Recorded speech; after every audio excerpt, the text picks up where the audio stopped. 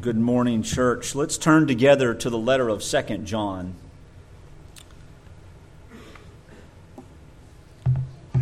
And as we get started this morning, I want to just remind us that there's always a need to be in prayer for one another. There's always a need to be in prayer for one another. One of the quintessential realities of pride in our own hearts and minds is when we feel ourselves flustered and we fail to pray because we're just too aggravated or we're too upset with someone, as if we haven't offended God, as if He hasn't given us by His own mercy, because of His love for us, His Son, to take the place of us in our sin, and then credited us the greatness of His righteousness without any merit of our own. So when we get upset about people that don't meet our expectations, we need to praise God that Christ met His.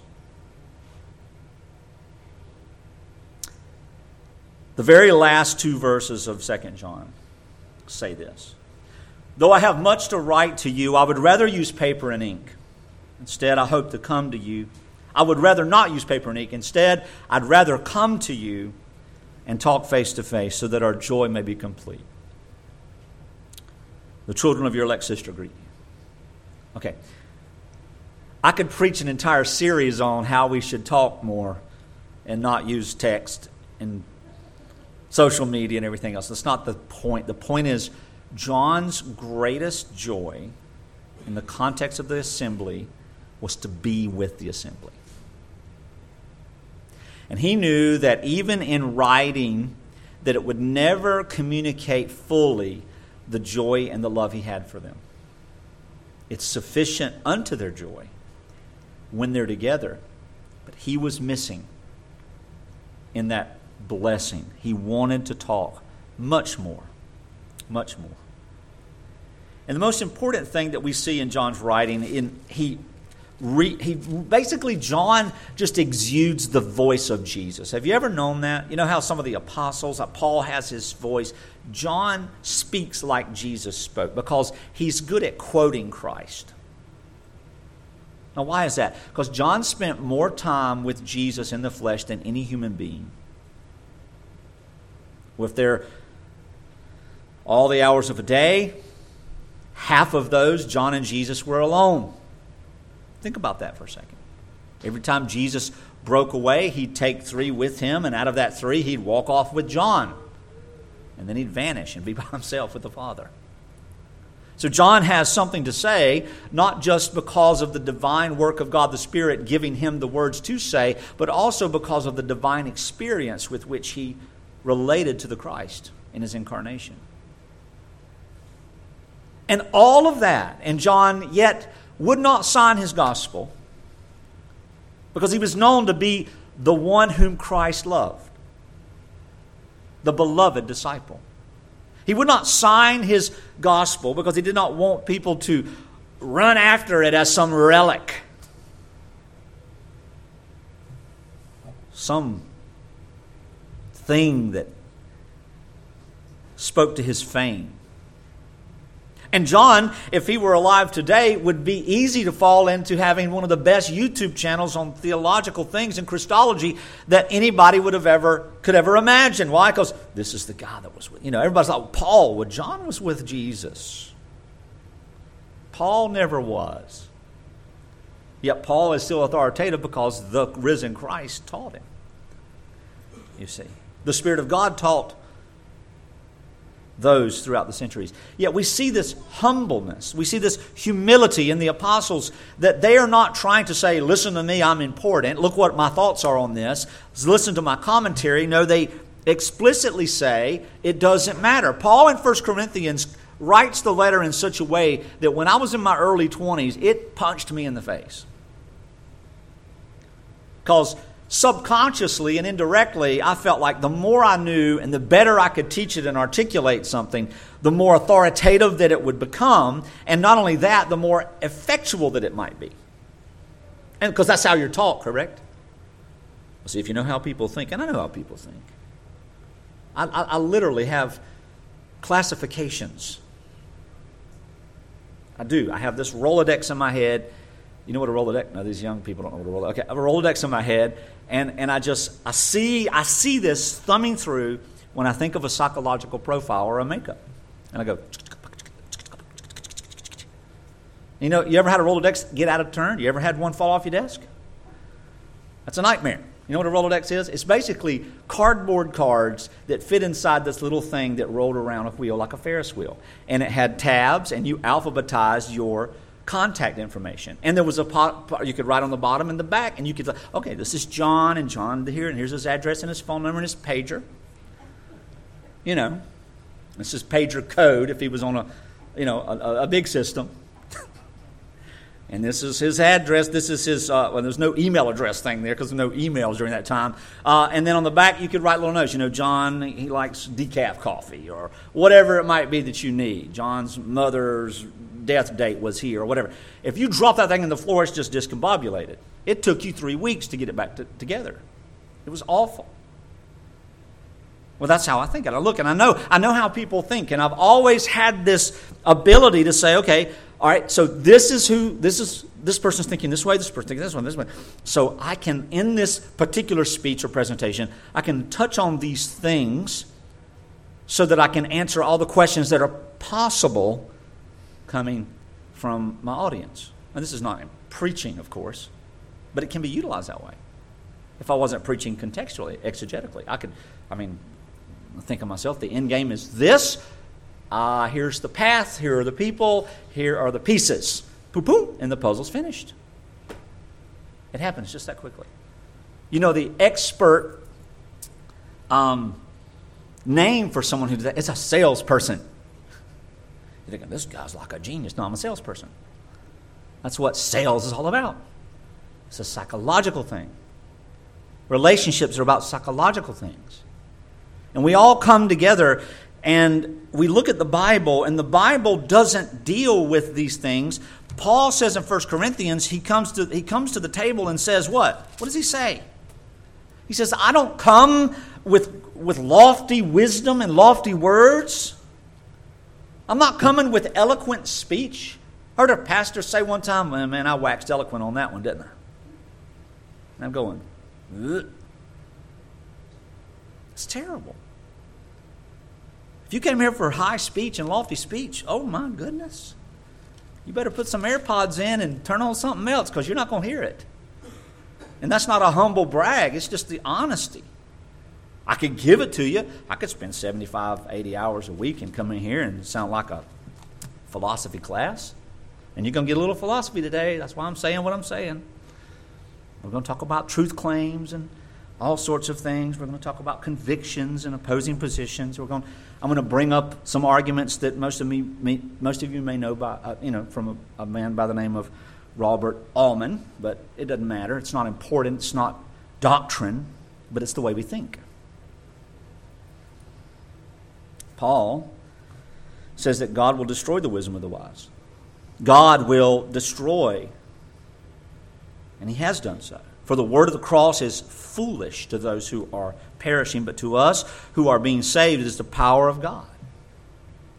Where's the one who's wise, Paul asks? Where's the scribe? Where's the debater of this age? Has not God made foolish the wisdom of the world? For since in the wisdom of God, the world did not know God through wisdom. You hear that? Through wisdom. The world did not know God. It pleased God through the foolishness of what we preach to save those who believe.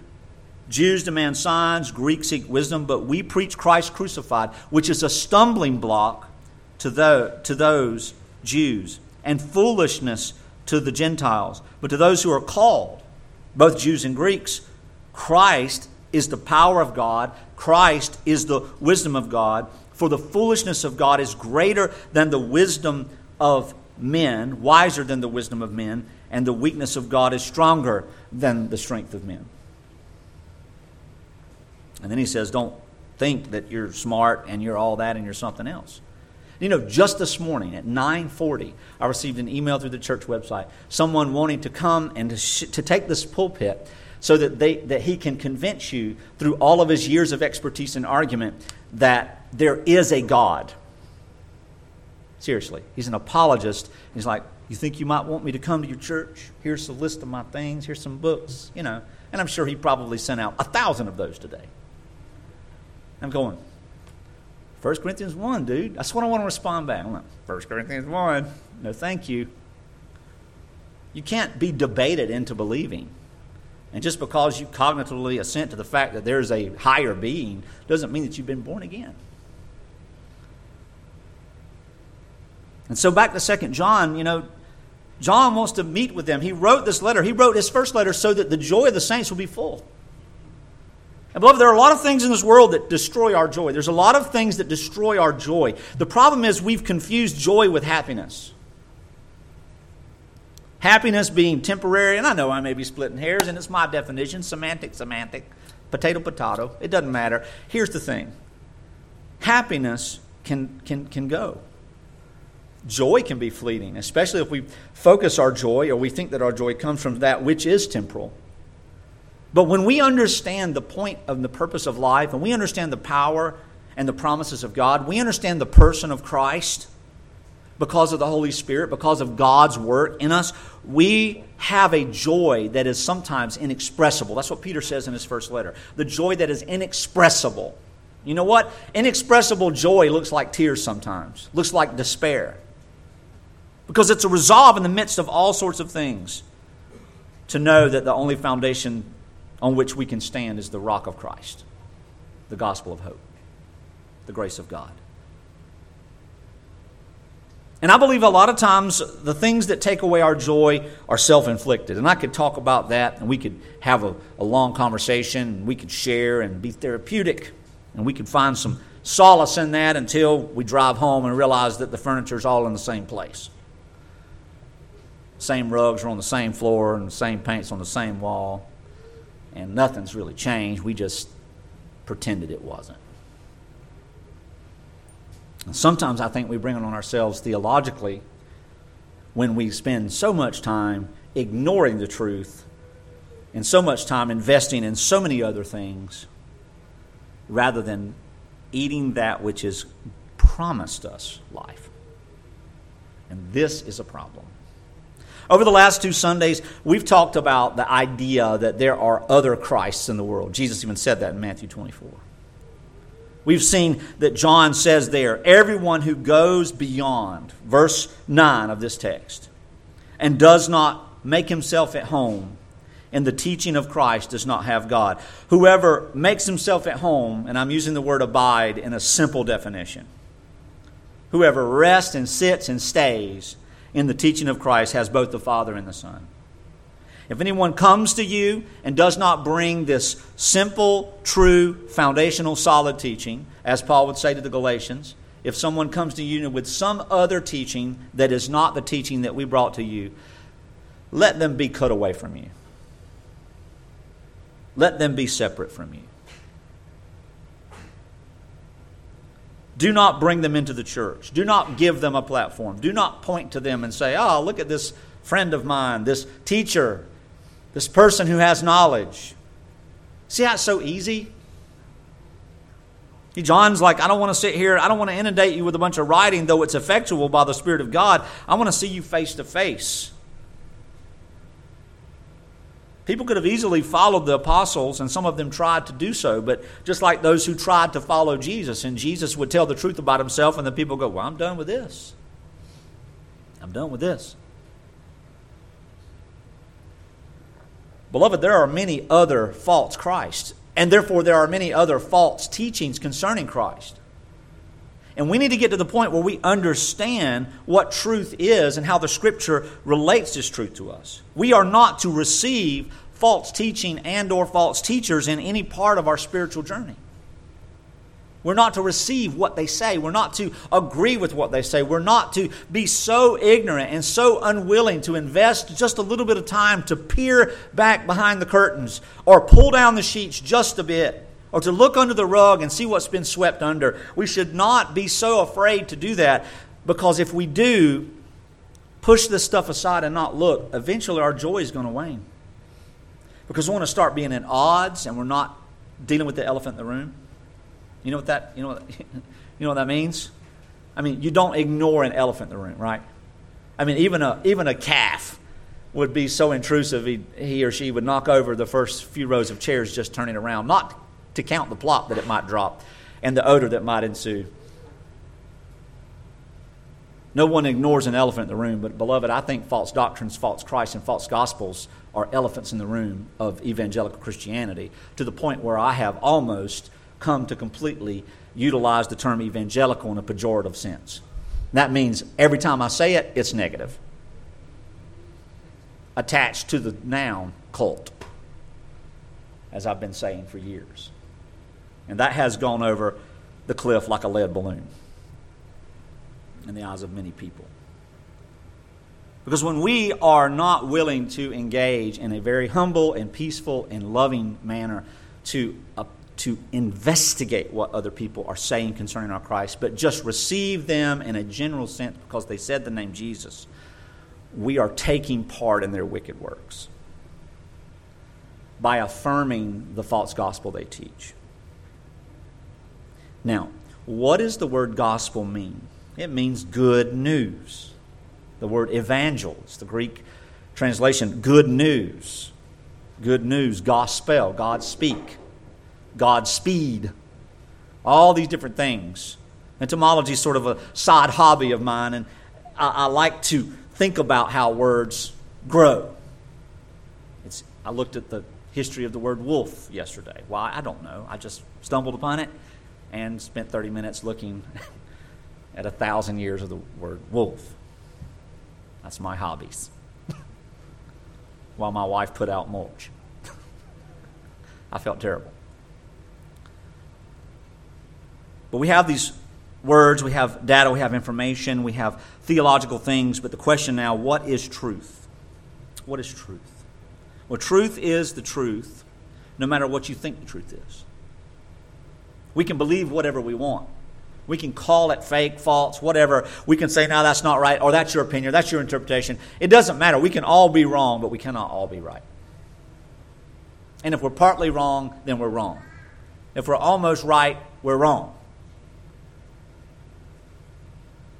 Years ago, I had on one of my podcasts, I shared something that I'd written from like 15 years before about the theology of roaches. Because when I was in the fifth grade, I had a biscuit sitting on my plate in the cafeteria at the middle school, and I opened the biscuit, and in the biscuit was a half of a cockroach. Not the whole one, a half. And so I pushed it off my plate, and some of y'all don't know me, but that don't fly. That dog don't hunt in my house. My head, my mind, nothing. I didn't eat for days. I mean, I just could not shake it. Still right now, I'm getting a little nauseated. And that was what, 40 years ago? I don't know. I just can't handle it. So one of my friends sitting over there, why aren't you eating your biscuit? Why aren't you eating your biscuit? Why aren't you eating I said, you want it? Yes. And I said, oh. So she tells the teacher, and the teacher tells me to take it up there. And I take it up there to the lunch lady. She opens the biscuit up, and this half, it was the abdomen portion of this roach. She picks it up and throws it in the trash can and brushes the biscuit off, puts it back and hands it to me. Like, that dog don't hunt, woman. And I'm looking at her like, are you serious? And, oh, you want another one? So she takes it, puts it back on the rack, and gives me a new one. Hence, I didn't eat there for a couple of days or weeks.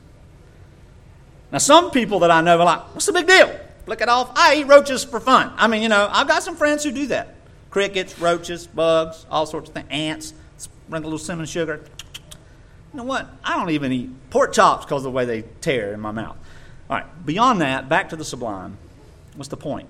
Theology of roaches. How much of a roach would you accept inside your food? What if you went to the restaurant and the roach wasn't in your food, it was just sitting on the plate, looking there going, this is a nice looking meal. and you shoo it off and it runs on back in the kitchen, would you still eat it? Some people are like, yeah, it don't bother me. For me, I'm in a sterile environment. If I'm in an operating room and someone says, roach, I'm leaving. If there's food being served. I can't do it, all right? It's too much. I don't want to see in the kitchen. I want to pretend like there's nothing back there. I just want the food to come out clean and smelling like bleach. That would be great. That would be great. And we're that persnickety about our food and our eating experiences, but why aren't we that persnickety about our doctrinal purity? How much of the error are you willing to eat? How much of the not gospel are you willing to invade your Christian circles? Now, beloved, we do grow in this. I want to understand that we don't wake up one day and go, I'm pure all the way. No, we grow. We know the truth. We grow in grace and the knowledge of grace, as Peter says, by learning the Bible, and we grow together as a church. But when things start to invade, when things start to infect our food, now all of you are going, oh, I'm so sick.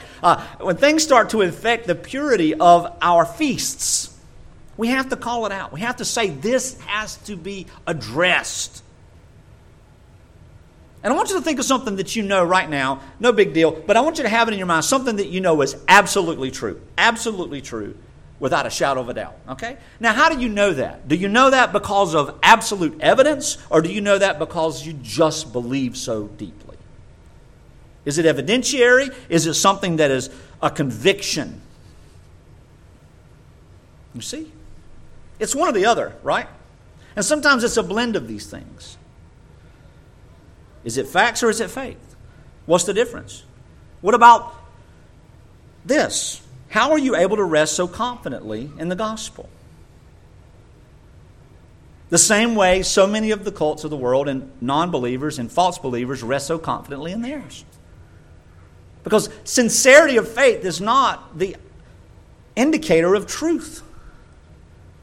Most people I know are sincerely wrong, sincerely confused, and sincerely deceived. And they're sincerely loving, and they're sincerely compassionate, and they're sincerely worshipful. Most people I know, but they're sincerely wrong when it comes to the gospel, when it comes to righteousness, when it comes to justice. And if you're really confidently resting in something, what if somebody comes up with a contradiction who shared the same conviction? What then? That's when ad hominem comes into effect, isn't it? That's when you start saying, your mama. You know, when you can't get in the argument, you just, and that's a terrible thing to say on Mother's Day. What you talking about my mama? I mean, we used to go to blows in junior high school when somebody said your mama. They could have just been, somebody could have asked a question, hey, who's packed your lunch? And you hear your mama, and you just punch them in the face. I mean, nobody talks about your mama like that down here in the South. That's just rude. And that's what happens. Different opinions. Then we come to this thing in our world where we agree to disagree. You know what that is? That's deception. For those of you who care about Robert Allman, don't worry about it. He came up with an agreement theorem.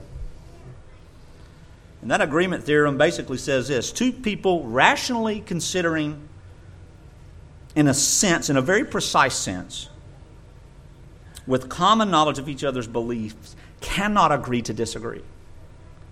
So if what you are saying and you believe is completely different than what this person over here is saying and believe, you two cannot agree to disagree. You can agree that you do disagree, but you can't walk away because something, if you agree to disagree, has been omitted. Something is being withheld. And here's what I think is happening in the church today. I think we're withholding the very gospel. Because we get to the point where we get the name Jesus, we get somebody with a Bible, they say the word church or they say the label Christian. We go, whoo, praise God, I'm off the hook. I don't have to go any further. And then later on in those relationships, when somebody's saying something absolutely nonsense about the revelation of God, as we talked about last week in the Bible, they've created a whole different Jesus. I want you to hear this. They've created a whole different Jesus. They've created another gospel, which the Bible explicitly condemns. And then we just go, agree to disagree. We're just good friends. You can be friends with lost people, beloved, in a relational sense. But you are not their brothers and sisters. until God has opened their eyes to show them the truth. How does He do that? Through the hearing of the Word. How do you know when the greatest opportunity is for that to come out of your mouth? When someone contradicts the very thing that the Bible says, you can inquire and invest. Invest. I love that word, invest, for numerous reasons. But mostly in the context of the body of Christ, if we're investing, we're not arguing. If we're investing, we're not fighting. If we're investing, we're not debating. If I'm asking you questions and you're giving me answers, we are mutually helping one another because I'm learning your position and then I'm going to share the position of Scripture and vice versa.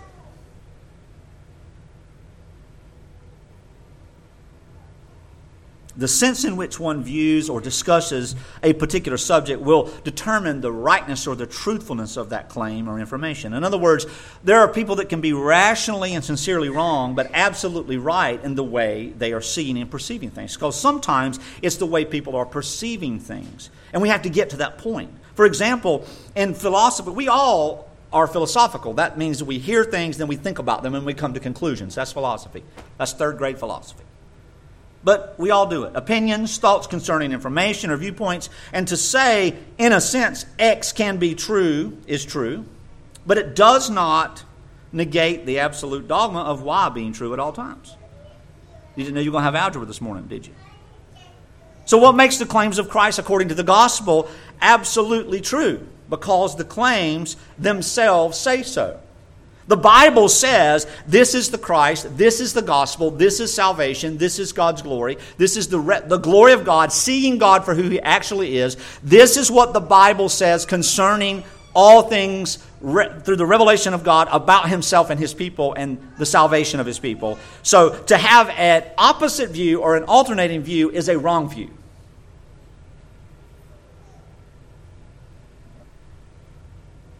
And I think sometimes words need defining because new words can illustrate truths better, and sometimes I think words just need to be put away. But ultimately, words are not heresy until we find out what people mean by them. God the Spirit reveals simple grace, the simple grace of His own essence. Listen to this for a second. In redemption to His people as He wills, without words of wisdom,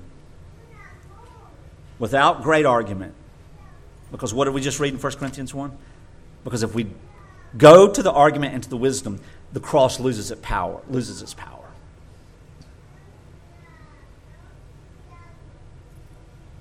A is not A. This is a microphone. This is a pencil. How can this be a microphone if this is not a microphone? A and not A do not stand together. The gospel and not the gospel do not stand together. That's as deep as I want to get into that. Truth can be understood and agreed upon by arguments of logic. Yes, that is valid, rational, reasonable, and true. God-given faith, listen to this, yields such ability, yields such agreement. So when God regenerates us, we do agree on the rational, reasonable, logical truths. But agreement of those truths is not regeneration, as we'll see in a minute.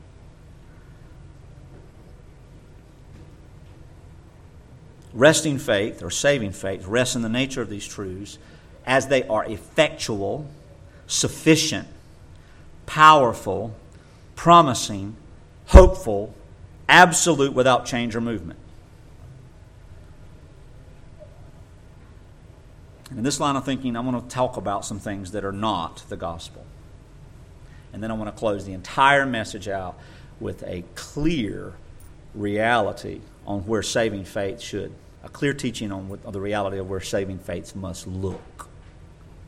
And that is the gift of God.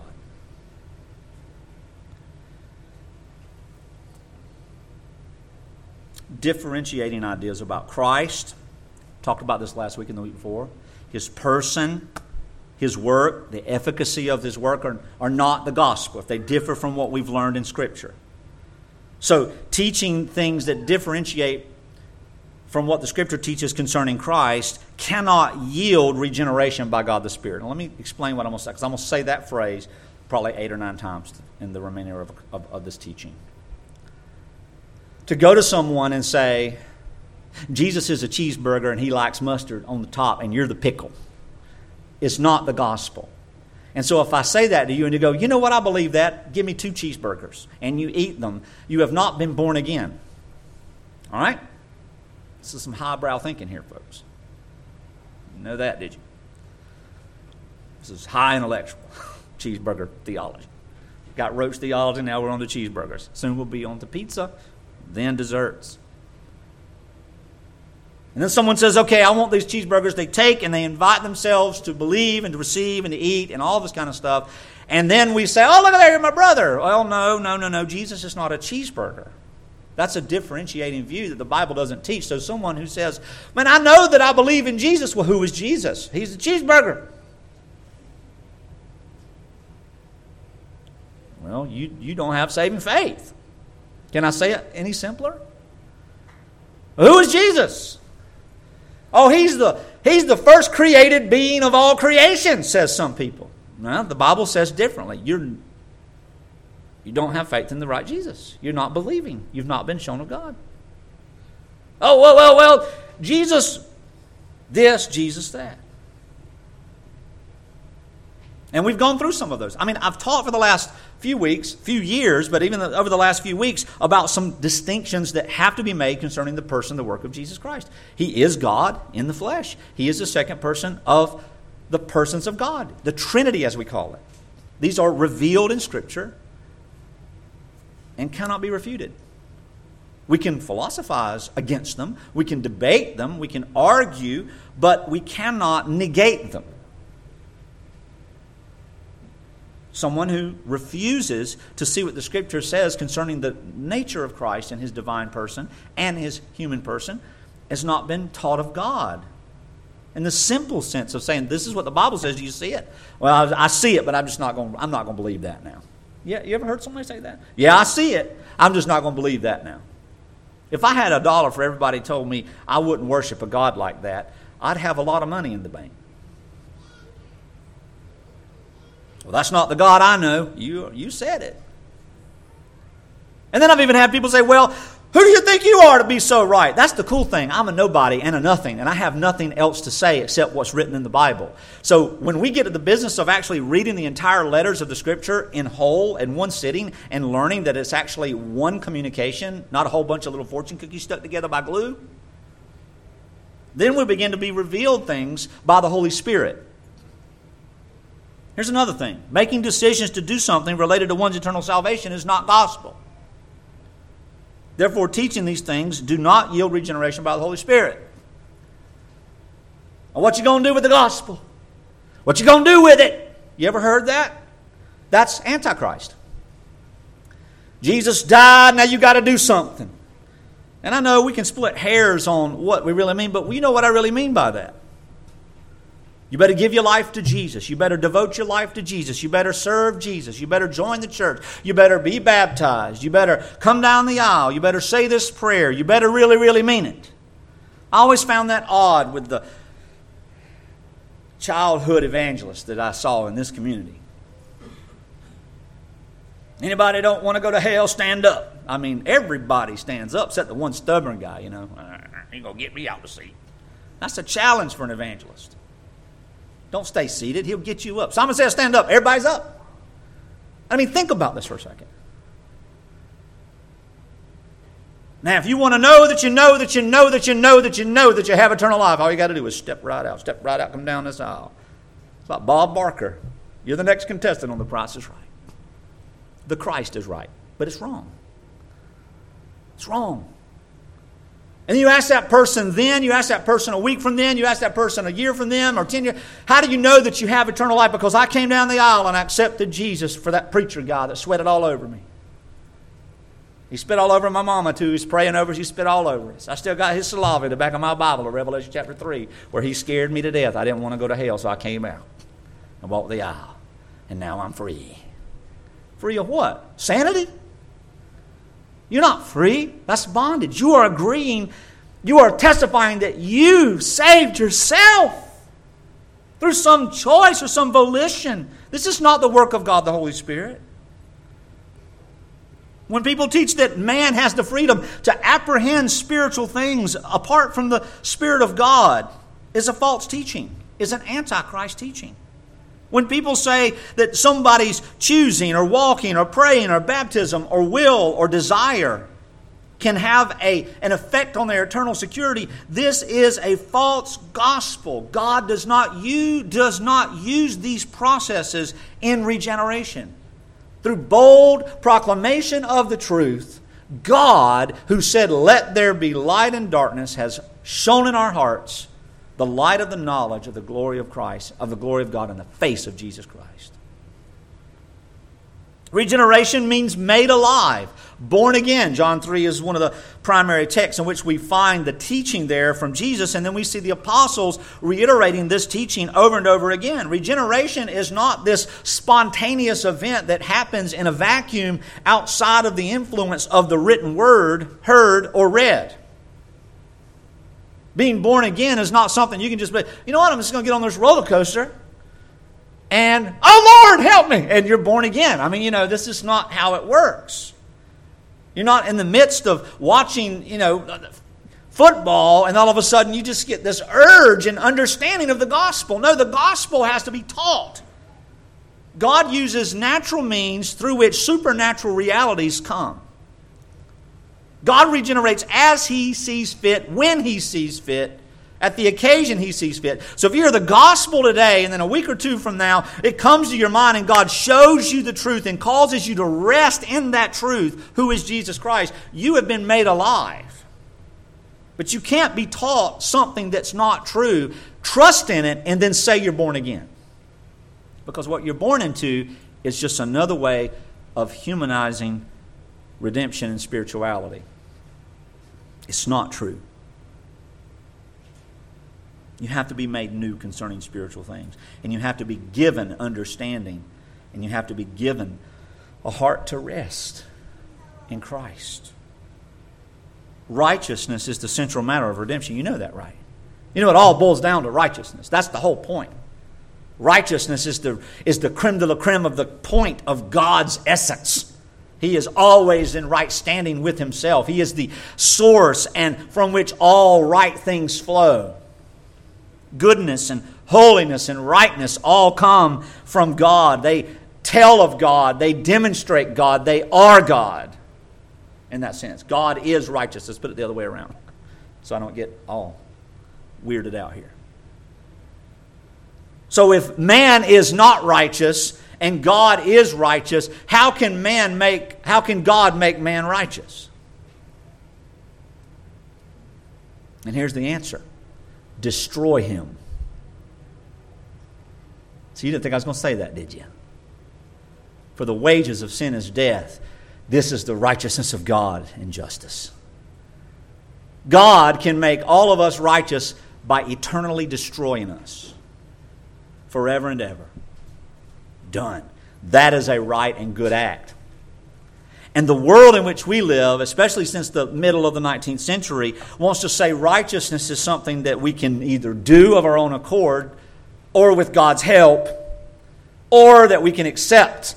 It's like a bag of something. It's a bag of goodness. Are you going to dig into the good bag or the bad bag? And there are a lot of different historical iterations of this, and there's all sorts of different levels of heresies concerning these things. But beloved, this central matter of righteousness, Jesus Christ is the righteousness of God. And He became sin in the place of the elect alone. And in His death, He satisfied the righteousness of God in justice and wrath.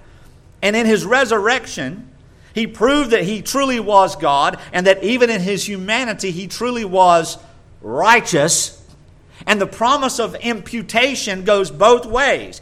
The elect's guilt have been put on Christ, who was not a sinner and who had no sin. He died as a substitute for them to satisfy God's righteousness. Then He was raised to life, and the righteousness of Christ and His perfect obedience, all of that is credited to the lives of the elect.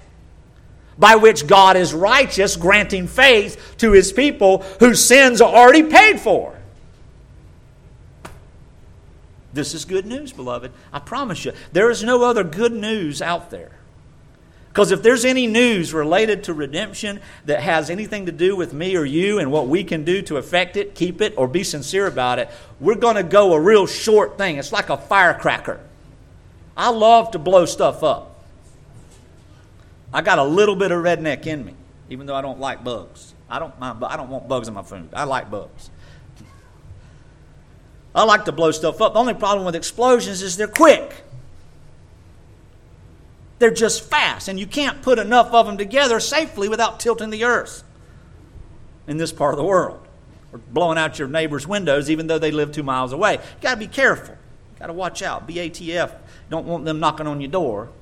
How much tannerite did you use, Mr. Tippins? Well, I needed a pond, so we have a pond. But isn't that the way it is? Boom! It's gone. It's over. Firecrackers, they're too tiny. I can clap my hands louder than a firecracker now. That's what I did. As a boy, I want to be a firecracker clapper. Don't ask me why. And that's sort of how some people's spirituality is. Well, I found Jesus. Pop. Oh, I believe the Bible. Look at that. I'm going to preach to everybody. Pop. What are they doing now? Nothing. It's not that they fall into some kind of wicked debauchery. They just don't care anymore. They just go away. This flash-in-the-pan Christianity is because so many people are converted falsely, under false teaching, under false pretenses, and human decisions and human actions. They have not been declared righteous by God through Jesus Christ. Well, they may have. But until they believe, they are not counted in that number. Universal teachings about blanket salvation is an antichrist gospel. Well, Jesus died for the whole wide world and everybody in it. That's how I heard it. I've heard that. I've only heard that in that accent in my life. Jesus died for the whole wide world and everybody in it. Guess what that means? Everybody is going to have eternal life. Nope, you got to accept it. Lie. The Bible doesn't say that. You got to believe it. Believe that Jesus died for the whole wide world, everybody in it? How can I believe that when the Bible hasn't said that? Well, John 3. I've taught it 1,000 times. It's not the gospel. It's not good news. Blanket salvation or blanket affection toward all humanity does not coincide with the teaching of the good news in Scripture. Telling someone that God desires them to be in heaven, if they would just do something, make a choice, or choose a specific way, is untold in the Scripture. God cannot use this type of teaching to bring about new life. And you might think, well, what in the world? Well, faith, regeneration, is brought about by the work of God through the teaching of the true gospel, the expression, the exposition, the exegeting of who He is in the Son. And faith rests in what it looks at, not like. And mostly, faith knows what righteousness is. You know how you are counted righteous before God because Christ's righteousness is yours. How can He do that? And I'm a sinner. Because Christ took your sin guilt and satisfied it. This is called the atonement. The atonement is at the center of the gospel also. We can also understand it as the redeeming sacrifice, substitutionary satisfaction, appeasement of wrath, propitiation, justification. All these things go hand in hand. The payment of penalties. Christ's death accomplished the payment of penalties for a people. So if Christ died for every person in the world, then all the persons of the world's sins are paid for. But He did not. The Scripture says that He died for His people. The very beginning days and the very beginning times of creation, when the Scripture shows us the gospel, it is that Christ would come. The Christ would come into the world, and the Christ would save His people from their sins. If what Jesus accomplished was nothing but an opportunity, then He's not God and you cannot be saved. Let's talk about a few examples of that, and then let's get to the gospel. Universalism, we've already talked about that. Jesus paid for the sins of all humanity. No one will perish. Nonsense. There's this idealistic idea that's kin to that. Jesus paid for the sins of all humanity, but each man has to make a choice as to whether or not he's going to dip his hands in the bag and get the payment. Well, what payment are you getting? How in the world, if something's paid, does it not apply? I talked about that last week.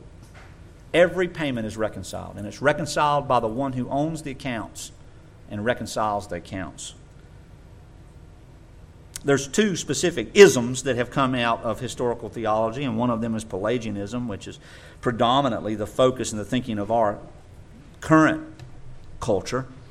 And Pelagius had this idea that all humanity was good, everybody was born innocent and righteous, and until they made a willful act of sin against the known command of God, they were not guilty of sin, and thus they did have eternal life until the point they sinned. Where's that found in the Bible? I have no idea. For all sin and fall short of the glory of God. And that's just a real quick proof text. And so if man would just change from his sinful ways, see that Jesus gave the example, accept the sacrifice that Jesus provides, and make it effectual for his life and stay in it, then he'll have eternal life. He'll be righteous. That's not true. The Bible doesn't teach that. You can't choose to stop sinning, and you can't choose to accept Christ's offering. He either gave himself for you or he did not. He either paid for your sins or he did not. He either satisfied the wrath of God or he did not.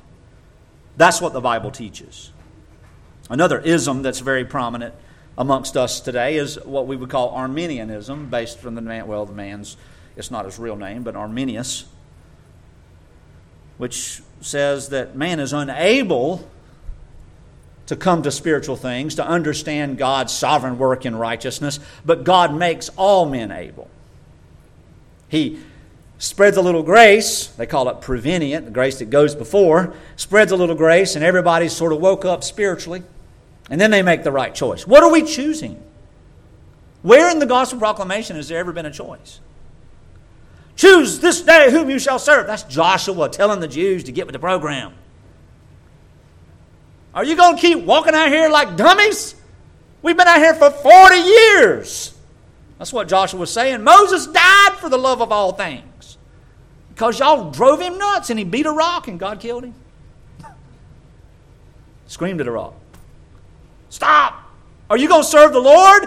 I'm serving the Lord, and everybody in my house is serving the Lord, and all the people following me serving the Lord. Where are you going to go? You can stay out here if you want to. I'm going to the promised land, cuz. That's Joshua. That's the context of that. Has nothing to do with eternal salvation. Has nothing to do with the gospel of free and sovereign grace.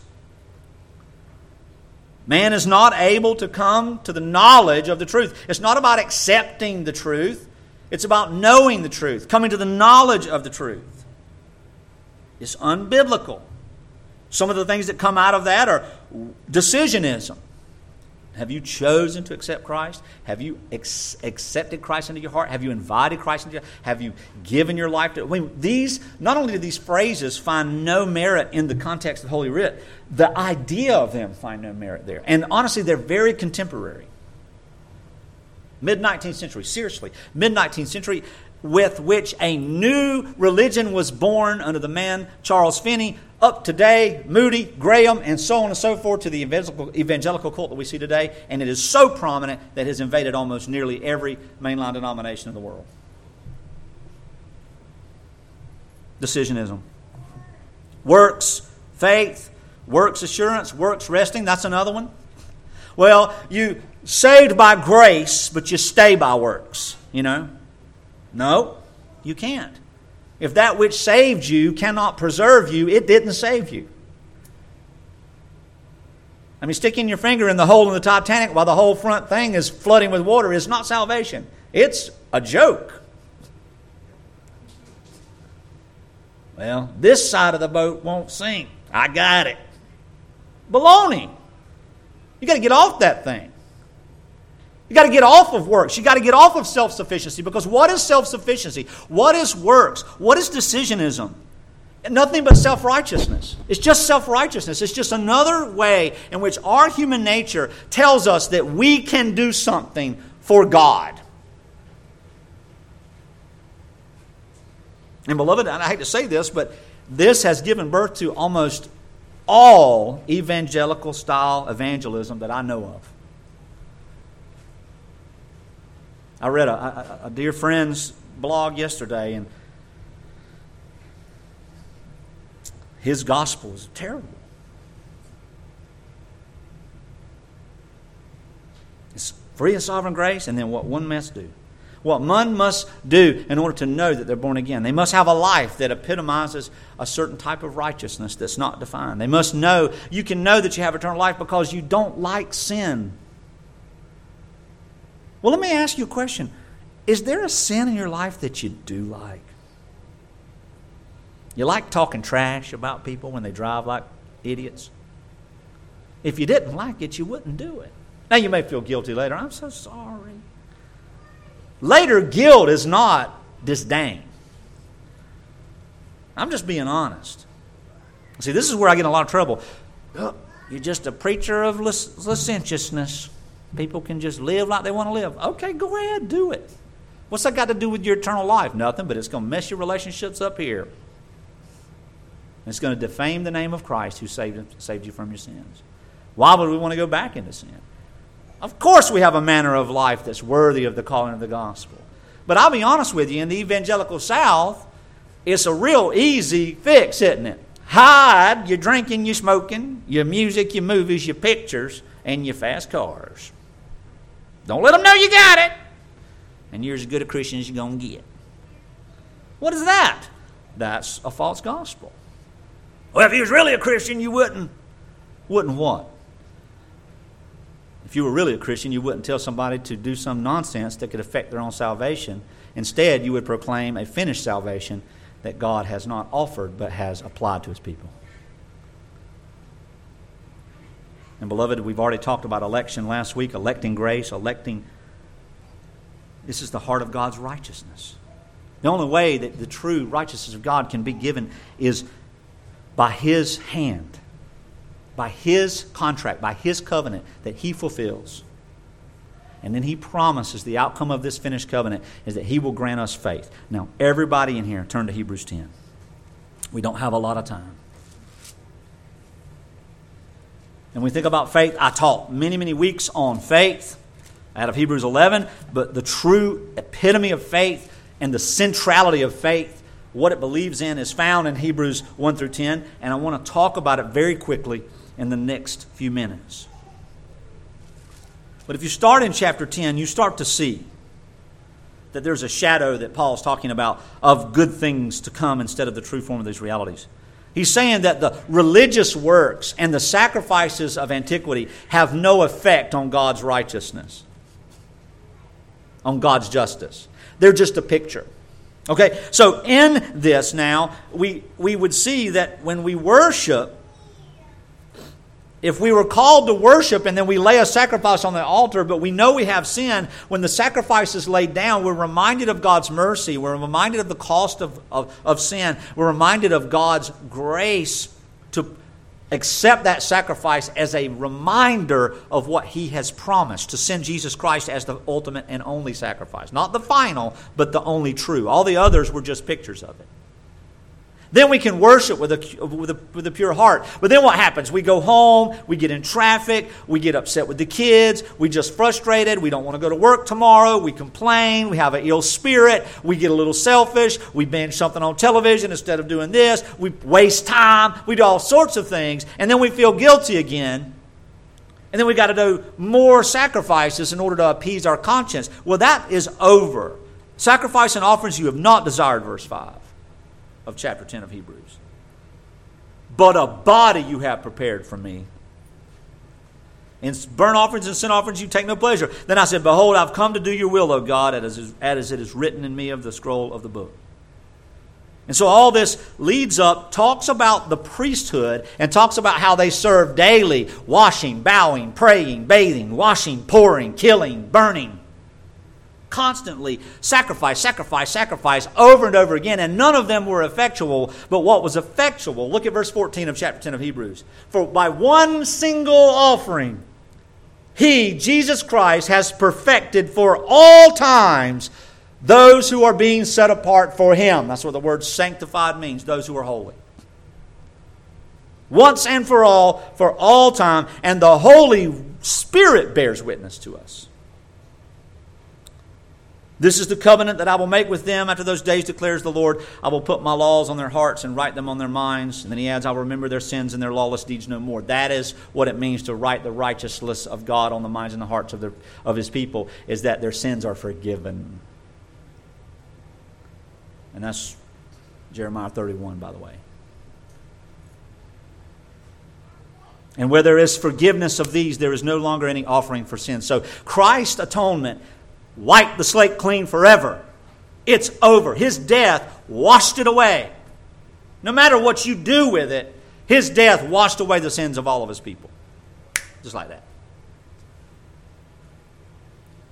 And verse 19 is where faith really starts to take picture.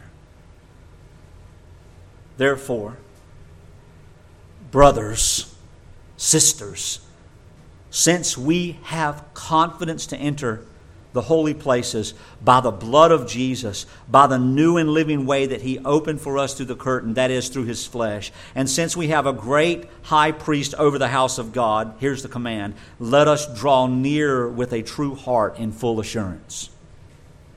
Full assurance of faith, with our hearts sprinkled clean from an evil conscience and our bodies washed with pure water. Verse 23, let us hold fast the confession of our hope without wavering, for He who promised is faithful.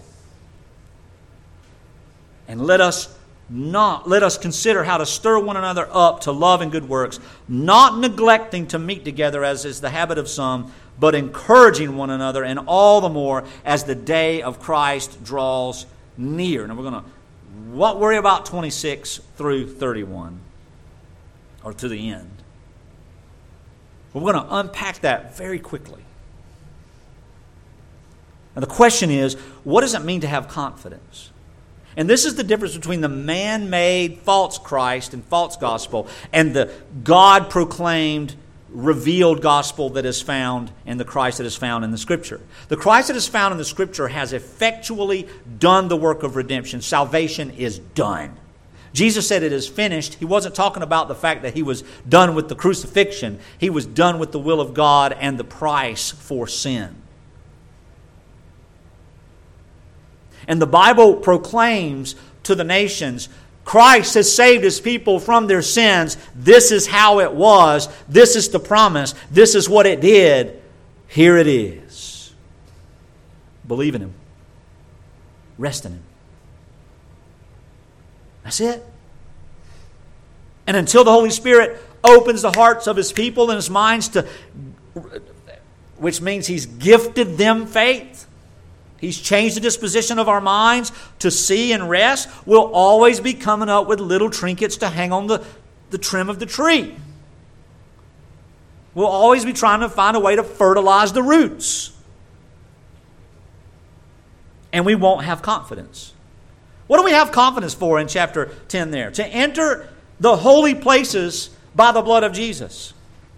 I've said this 1,000 times over. This is not, I don't even need to preach this. I've preached this recently on midweek. So if you want to hear some longer discussion on this, you can go to the church website and listen to the Hebrews 10 messages. But ultimately, to have confidence means that you have guarantee, you have assurance. He uses that term, we have assurance. Let us hold fast to the confession of our hope. We have knowledge, we have understanding, we have peace, we have assurance. We have confidence. If you're confident of something, do you second guess it? No, you don't second guess it. You just rest in it. Sometimes we're overly confident. Sometimes we're overly confident of what we can do. I used to be overly confident of what I could do with my body, what I could do with my hands. And nobody going to whip my behind until they did. You know? Nobody's going to beat me up until I pick myself off the ground. And then I had to gain more confidence to get back in there. Have a wreck in your car, you're just sort of a little loose driving. You don't have confidence. Otherwise, you're like driving with your knee, going 80 miles an hour, a cheeseburger, not Jesus, and a milkshake. Terrible combination. Die and have high cholesterol. You have confidence. It's ridiculous. No, I'll be all right, says the man that falls off the house. What do we have confidence to do? walk into the presence of God Almighty Himself. The symbolic reality of what Paul is teaching here is that we have the ability and we have been brought into the presence of God as pure, righteous people because Christ's sacrifice has set us in that place. So we get to walk into the holy courts of heaven and say, "Hey, Pops." And I'm not trying to be sacrilegious. I'm trying to be overly intimate in my expression of this. I don't call my dad, "Yo, what's up, old man?" I mean, I'm respectful to my own earthly father. I'll be respectful to my heavenly Father. But I'm saying we have that same intimacy. Our children come into our presence as parents. We put them first. Their needs come before the needs of others, don't they? We don't have to worry, do we have a ticket to get in behind stage to see our celebrity dad? We just walk in. We've got the ticket. We've got access. We are able, by the blood of Jesus, to walk into the presence of God without fear, without trembling, without hesitation, because we have been made righteous through the imputation of righteousness from Jesus Christ Himself. How could God do that? Because God imputed our guilt to Him and killed Him for it. That's what faith is.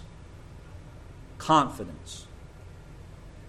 Confidence to know that Christ has finished the work of salvation for His people. And it's not the dead animals.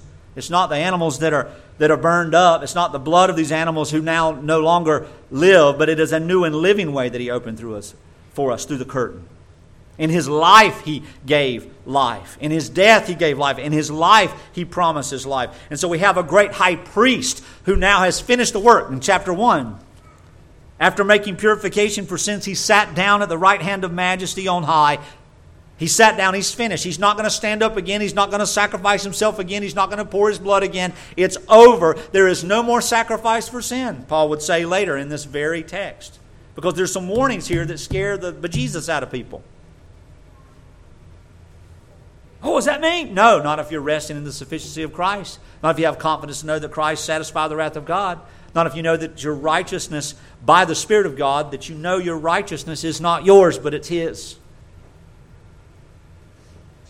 So we draw near with a true heart. We run into the presence of God with a true heart. We come into the presence of God with full assurance of faith. Our hearts are sprinkled clean. We're not worried about our sin. We're not scared. Oh, God's going to know what I've been doing. Oh, what I've been thinking, what I've been saying. Listen, He knows already. He satisfies His wrath. He satisfied His wrath on everything that you will ever do wrong on the day of atonement at the death of Jesus. And we have been washed. We've been cleaned. So let us hold the confession of our hope, Jesus Christ the righteous, without wavering. How can we stand on such conviction? For He who promised is faithful. Who's faithful? Christ is faithful. Is James Tippins faithful? Not at all. I'm a faithful person, but there's some things I'm not even able to do that I should be able to do. There's some things that I can't accomplish. Christ is faithful. God has faithfully redeemed His people. And then our joy is complete in Christ when we together hold to the doctrine taught us by Christ that we have gone through and gone over the last few weeks. Now, the final thing to think about is this. Where does that leave the majority of professing Christians in our world? It leaves them hopeless. Not mistaken, not wrong, not confused, hopeless. Except they hear the truth. So teach them the truth. That's one of the reasons we're here. I've got over 30 questions stacked up, but I'm not going to do Theology and Call for the next few weeks. Not going to have midweek for the next few weeks.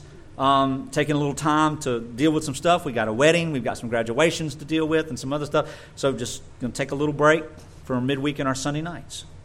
But I've got a lot of questions, and I look at all these questions every week, and I see that so many of them center on the fear of doing what is right. And there's nothing wrong with being concerned about doing what is right, seeking wisdom. But I think a lot of them are motivated by the fact that the gospel is not present in the hearts of these people. They want to prove to themselves in their own conscience that they're okay with God, so they want to make sure that they're doing everything possible the correct way. Whereas if they just could hear the gospel and God would grant them the salvation and the repentance and the knowledge of the truth of what He has accomplished in Christ, then their questions, though may be the same, would be from a different point of view. Their perspective would be, I want to serve the Lord in righteousness rather than sustain it or earn it or labor over it. Nothing that you do can separate you from the love of God in Christ Jesus, except believe a false Christ or a false gospel. You know what's really stressful about it? Is that I know that a majority of everybody that I know who says they're in the faith, they're not in the faith. So we have a lot of work, beloved, to do in prayer. We have a lot of work to do in preparation. We need to be learning and helping each other grow to be able to give a defense for the gospel. Because the true good news is that Christ has satisfied God's wrath. That the gospel is good news because there's nothing that we can do to affect it, to earn it, or to command God concerning it. We, in the timing that the Lord has seen, have been given faith to believe in this proclamation, to trust and to know Him, to know that our eternal life is secure and we can't mess it up. Isn't that good? How many things have I messed up this week? I can't count. I stopped counting. I can't mess up my salvation. It is secure in the one who is faithful. Let us pray and prepare our hearts for the table as we remember that great salvation. Father, we thank you for this opportunity to, Lord, to ramble a little bit and to talk about things that are necessary and to expressly discuss false gospels. But most importantly, Lord, we thank you that you've given us the truth, that we can rejoice in it. Lord, that we do not have to work and worry and labor, but that we can truly rest in your promises and in your power. Because Jesus Christ, your Son, has done all that He has promised to do. He has satisfied our sin debt. Lord, help us to be gentle and kind and patient with so many who do not know the truth. Help us to be instruments of mercy, and help us to be prophetically minded as we teach and talk and have conversations about these things. And not to become nonchalant, Father, or angry or heady or prideful, but Lord, just patient.